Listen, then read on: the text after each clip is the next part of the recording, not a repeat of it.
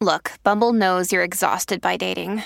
All the, must not take yourself too seriously, and 6'1" since that matters. And what do I even say other than, hey? Well, that's why they're introducing an all-new Bumble, with exciting features to make compatibility easier, starting the chat better, and dating safer. They've changed, so you don't have to. Download the new Bumble now. At Evernorth Health Services, we believe costs shouldn't get in the way of life-changing care, and we're doing everything in our power to make it possible. Behavioral health solutions that also keep your projections at their best? It's possible.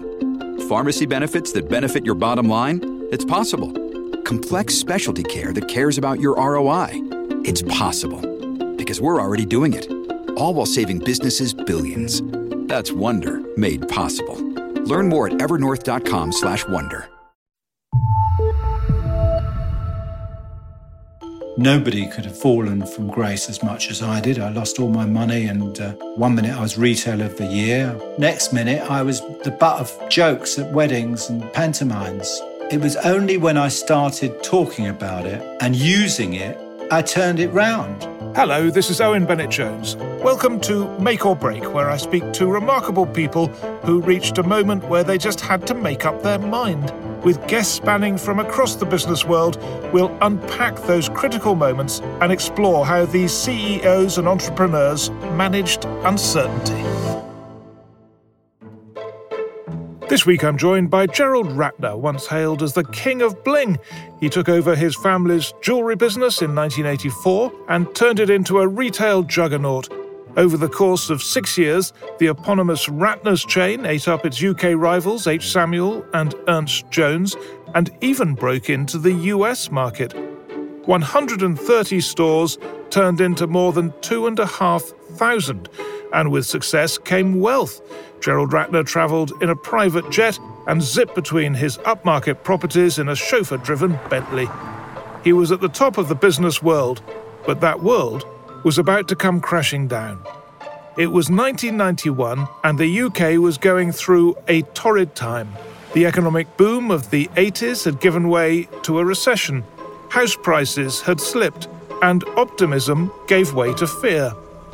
It was in this climate that Gerald Ratner arrived at London's Albert Hall. He'd been asked to speak at a distinguished corporate engagement, and facing a crowd of more than 6,000 people, he began. Good afternoon, Mr. President, Your Royal Highness, ladies and gentlemen, and thank you, Mr. President, for asking me to address such a prestigious audience. It all seemed to be going perfectly well. Reading the reaction from the room, he never suspected that 2 jokes from his speech would change the course of his life forever. We even sell a pair of earrings for under £1. Gold earrings as well. And some people say, well, that's cheaper than a prawn sandwich from Marks and Spencer's. But I have to say, the sandwich will probably last longer than the earrings, but anyway. Gerald Ratner, welcome to Make or Break. Thank you, Owen. And I guess the obvious question is, what on earth were you thinking? But let's get into more detail than that. Why don't you tell us, first of all, what was this occasion you were speaking at?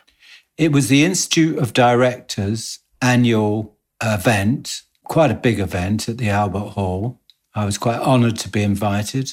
Other speakers were people like Norman Lamont, who was then the Chancellor, President de Klerk of South Africa. In fact, President de Klerk talked about the end of apartheid, which was quite a big announcement, but it wasn't that made the papers the next day.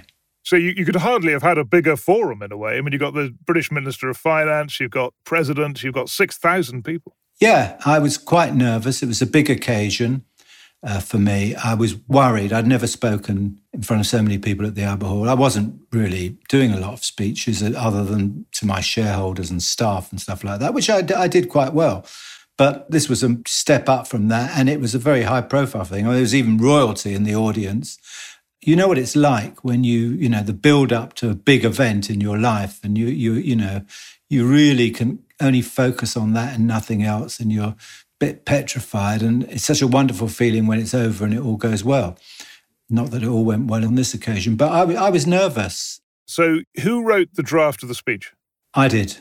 Okay, and was it just all about your business? Yeah, and ironically, it was about how we'd achieved our success was based on selling quality products by quality staff, and how we'd achieved our 50% of the UK jewellery market by disrupting the whole industry, by removing the doors on the jewellers' shops, by pricing everything and breaking the threshold barrier that existed with the posh jewellers at the time, getting rid of the velvet pads and the chandeliers and lowering the prices, which worked exceptionally well because we'd announced profits of 125 million the day before the speech.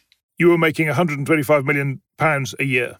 We'd just announced a £125 million profit, and the brokers were going for 200 million in that current year. When you think that was 30 years ago, that's equivalent to £1 billion profit today, probably. And I don't think there's any retailers that are making anything like that. And we'd also cracked the American market, which was very unusual for a British retailer.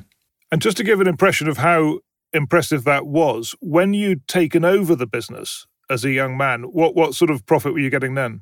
We weren't getting any profit. The reason I changed everything and took over and asked my father to step back was because we were making £34,000 loss, because it was just the original Ratner's chain, which I took over. And it was like all the other jewellers at the time, too expensive and not really catering for the demographics, which were 16 to 24-year-olds in those days in the 80s. They had the disposable cash. They were buying fashionable goods on impulse on a Saturday afternoon, and we were not getting any of that. So we changed all that. But another misconception is people continually think of Ratner's as a chain of discount high street shops called Ratner's. There was 2,500 shops, which Ratner's constituted under 200 of those. And I'd taken over H. Samuel and Ernest Jones, Watches of Switzerland, and built up 1,000 shops in America. So it was just the original Ratner's chain, which I took over. And that's why we went from a 34,000 loss to a £125 million profit in 7 years. So you had lots to say to these businessmen and to the Chancellor and so on. And, there was no reason to be nervous. You had a substantial achievement behind you. You could have gone there with your head held high and just told them what you'd done. I probably went there with my head held a bit too high. There was a bit of arrogance in there, in hindsight. And I'd prepared for the speech by actually sending a draft to all my directors, which was something I never did before. And I regret, because one of them came back and said it needs some jokes, because at the time, the first draft didn't have those two infamous jokes. How many directors did you send it to?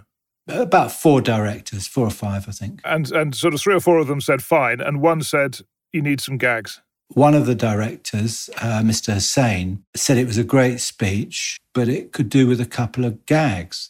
I'm known for making gags, which I was.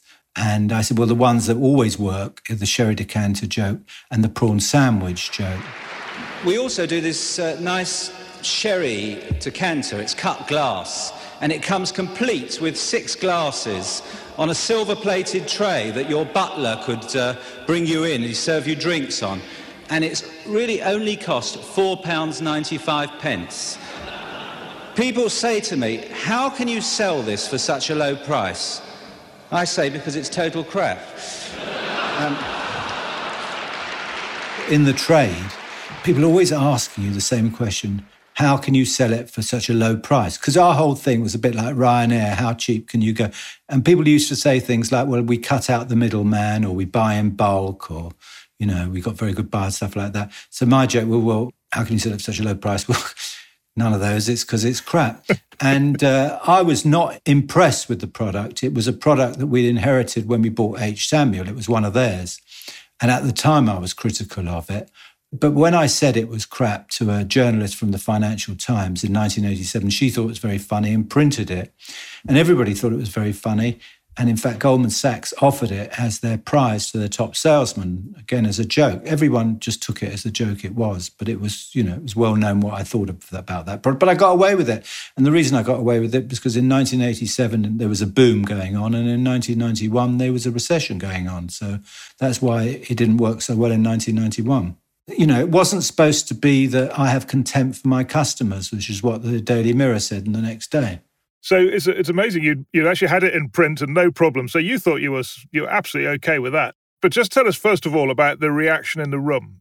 Everyone laughed in the room. There was nothing untoward. Because in context, I had just said that we sell quality products and quality jewellery and highly trained staff, and we took more money per square foot than any other retailer in Europe, which is true at the time. But we got one or two lines, that are not so good, but they do sell.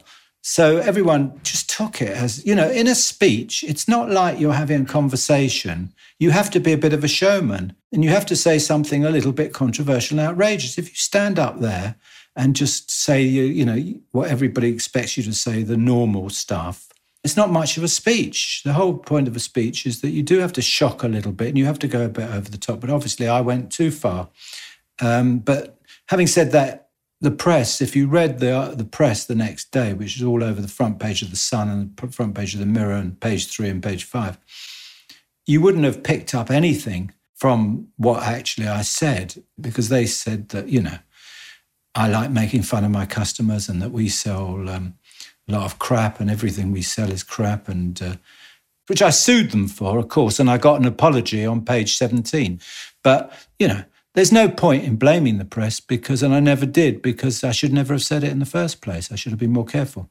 How quickly did you realise? Did you not realise there was a problem until the next morning's papers came through? Yeah, because on I went out with a guy called Jeff Randall and his wife, my wife, for dinner that evening. And he was the then editor of the business section of the Sunday Times. And he said, there's paparazzi waiting for you outside.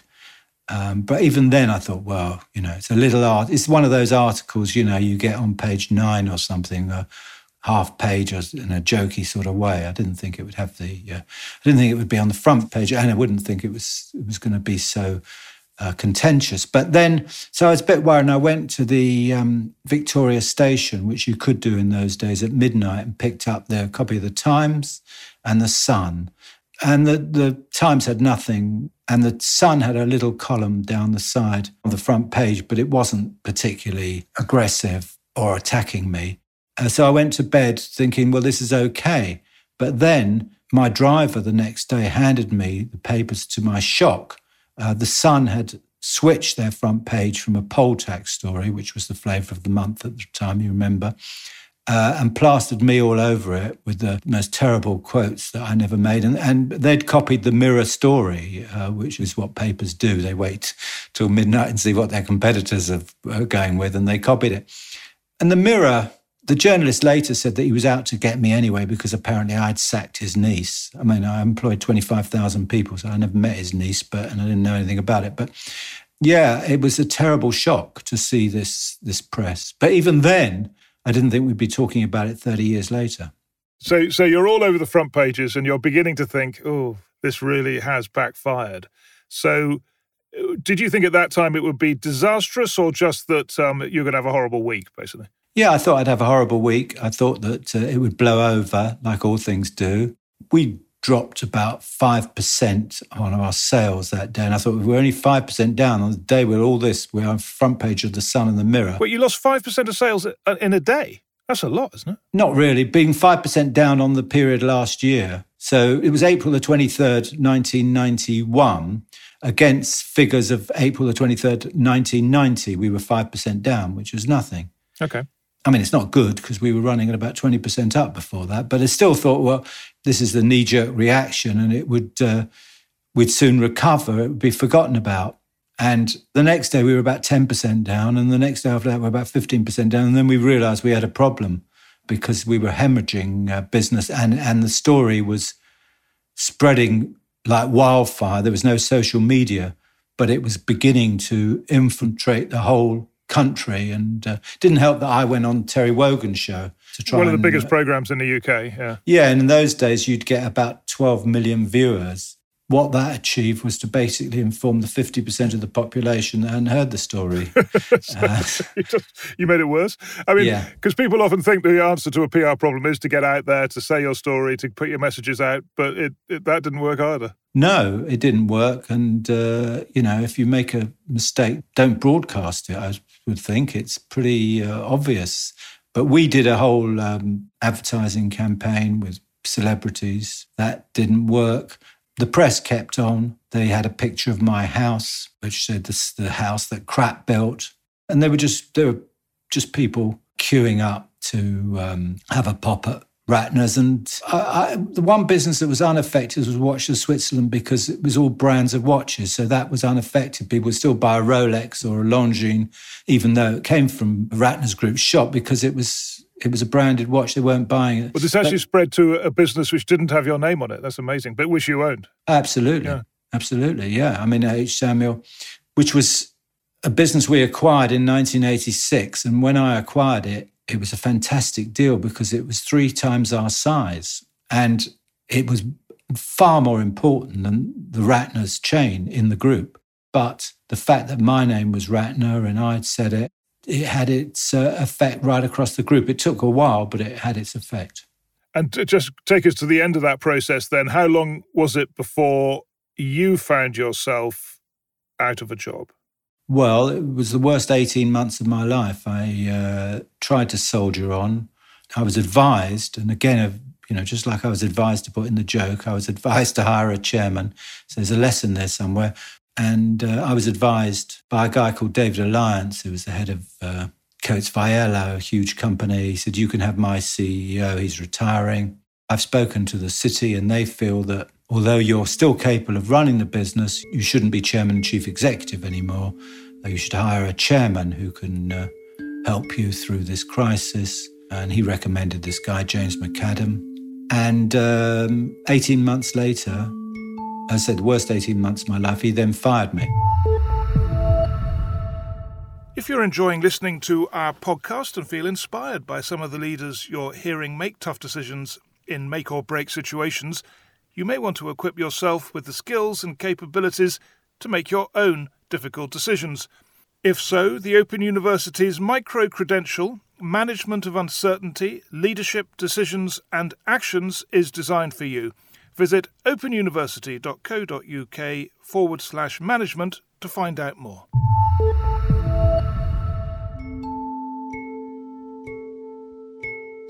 In personal terms, what did this mean? Because you had lived pretty well, right? You were making loads of money and you were living a good life. Absolutely, yeah, I was. Although money wasn't everything to me, I was enjoying the fact that after years of working in a family business and struggling, it was we'd had 7 years of unprecedented growth. We'd gone from a share price of about 30p to £4.20, the highest growth on the stock market. I was earning $850,000 a year, and my shares had skyrocketed, and I had houses in Mayfair and on the river in Bray and helicopters and all the bits and pieces that go with it.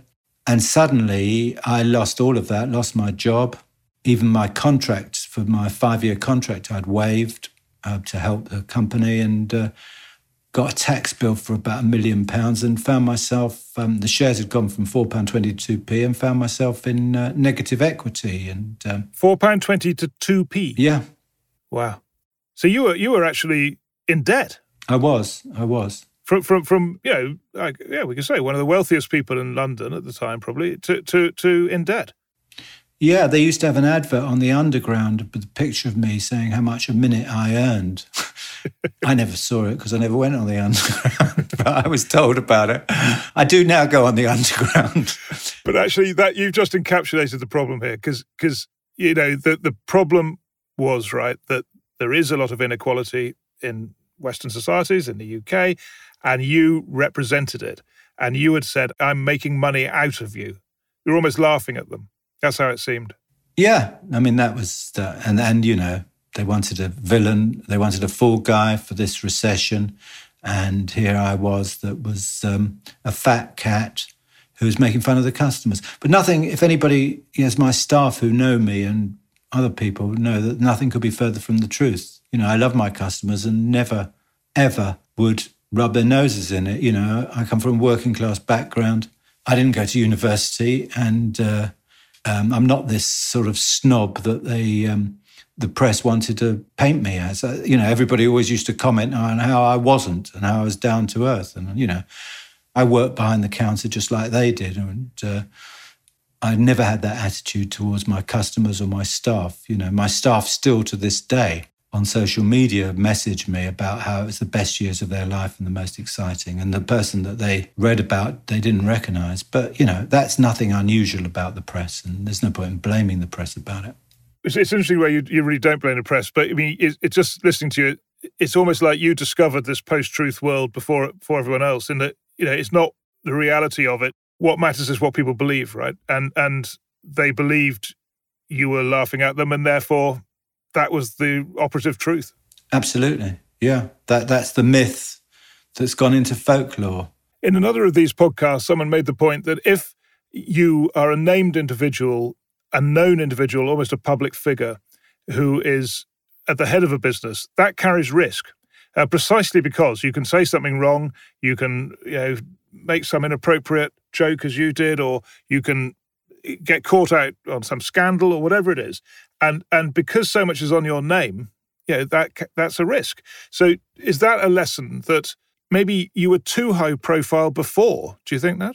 I think that's a very good point. And in hindsight, I shouldn't have done all these interviews and tried to get my mug in the magazines and papers the whole time and on the radio. I mean, what is the benefit of that, really? Well, it's good marketing, is it, maybe? Yeah, I mean, I used to say that it's good marketing, but my friends used to say, you know, you just like seeing your face in the paper and telling people how successful you are. And, you know, they always said that they're building you up to knock you down. And I thought, no, you know.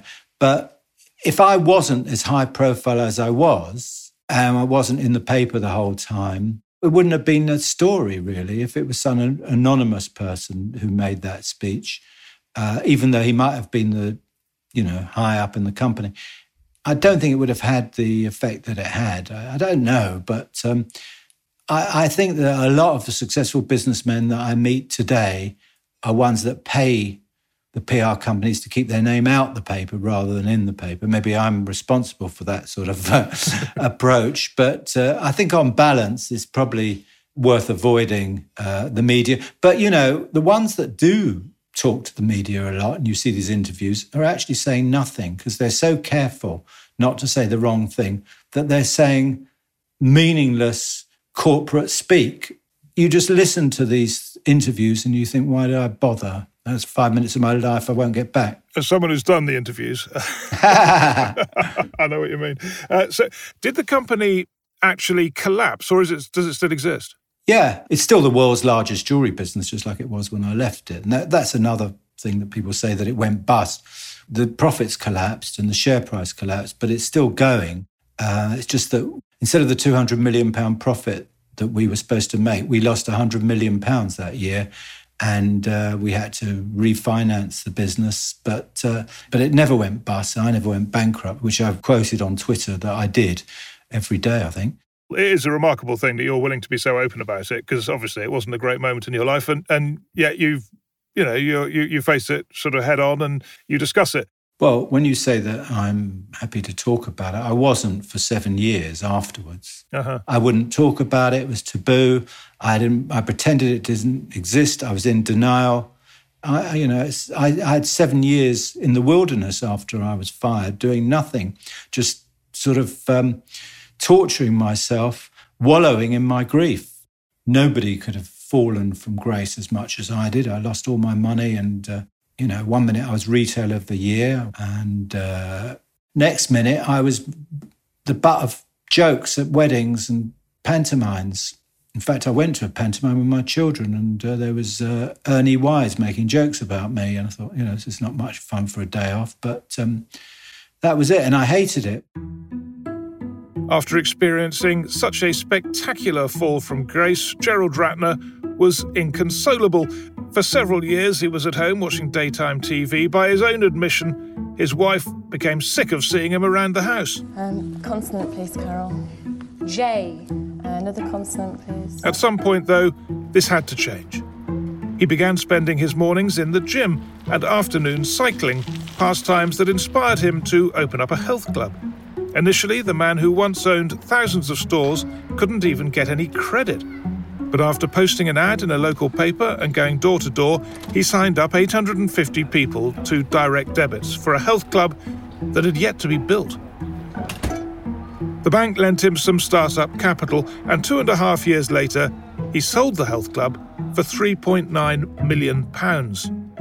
He then did something really very unexpected. In 2003, he went back into the jewellery business, this time online. And where did Gerald Ratner decide to launch that business? Well, where else? Other than the steps of the Albert Hall. People only think about me today for that one mistake, but in fact I've made many mistakes that I'm never credited for. It was only when I started talking about it and using it as a marketing tool and speaking about it and joining in with everybody else and joking about it, I turned it round and it became cathartic. It stopped hurting after that. The fact that I'd announced I'm going back in the jewellery business, I knew that I could turn this huge negative into a positive. I got a huge amount of publicity, and that's highly important when the internet started, because not a lot of people were going onto it and buying stuff. So that was the first thing to get over, to getting people to the website, which is what I achieved with all that notoriety. It was on News at 10 and stuff like that, and people did go to the website, and the prices initially were so cheap because to get onto Google on the first page, we were about the only jewellers that existed in those days. So we were at the top of everything. And, our marketing costs were very low compared to the paying rent and expensive shops and stuff like that. So we were undercutting my old company. And yes, there was resistance because of me, but I bribed people with the low prices to forget about that. And we offered such a fantastic deal in terms of, we tied up with the Goldsmiths group. So if they didn't like any of the product, they could take it in there and change and get their money back straight away. We made loads of guarantees and things to get going in the first place. But we built it up to £25 million turnover. Well, let's get on to what you learned from this and what you can pass on from your experience. I guess lesson number one then, I can't say embrace adversity because you wouldn't have wanted this to happen, but accept adversity and move on.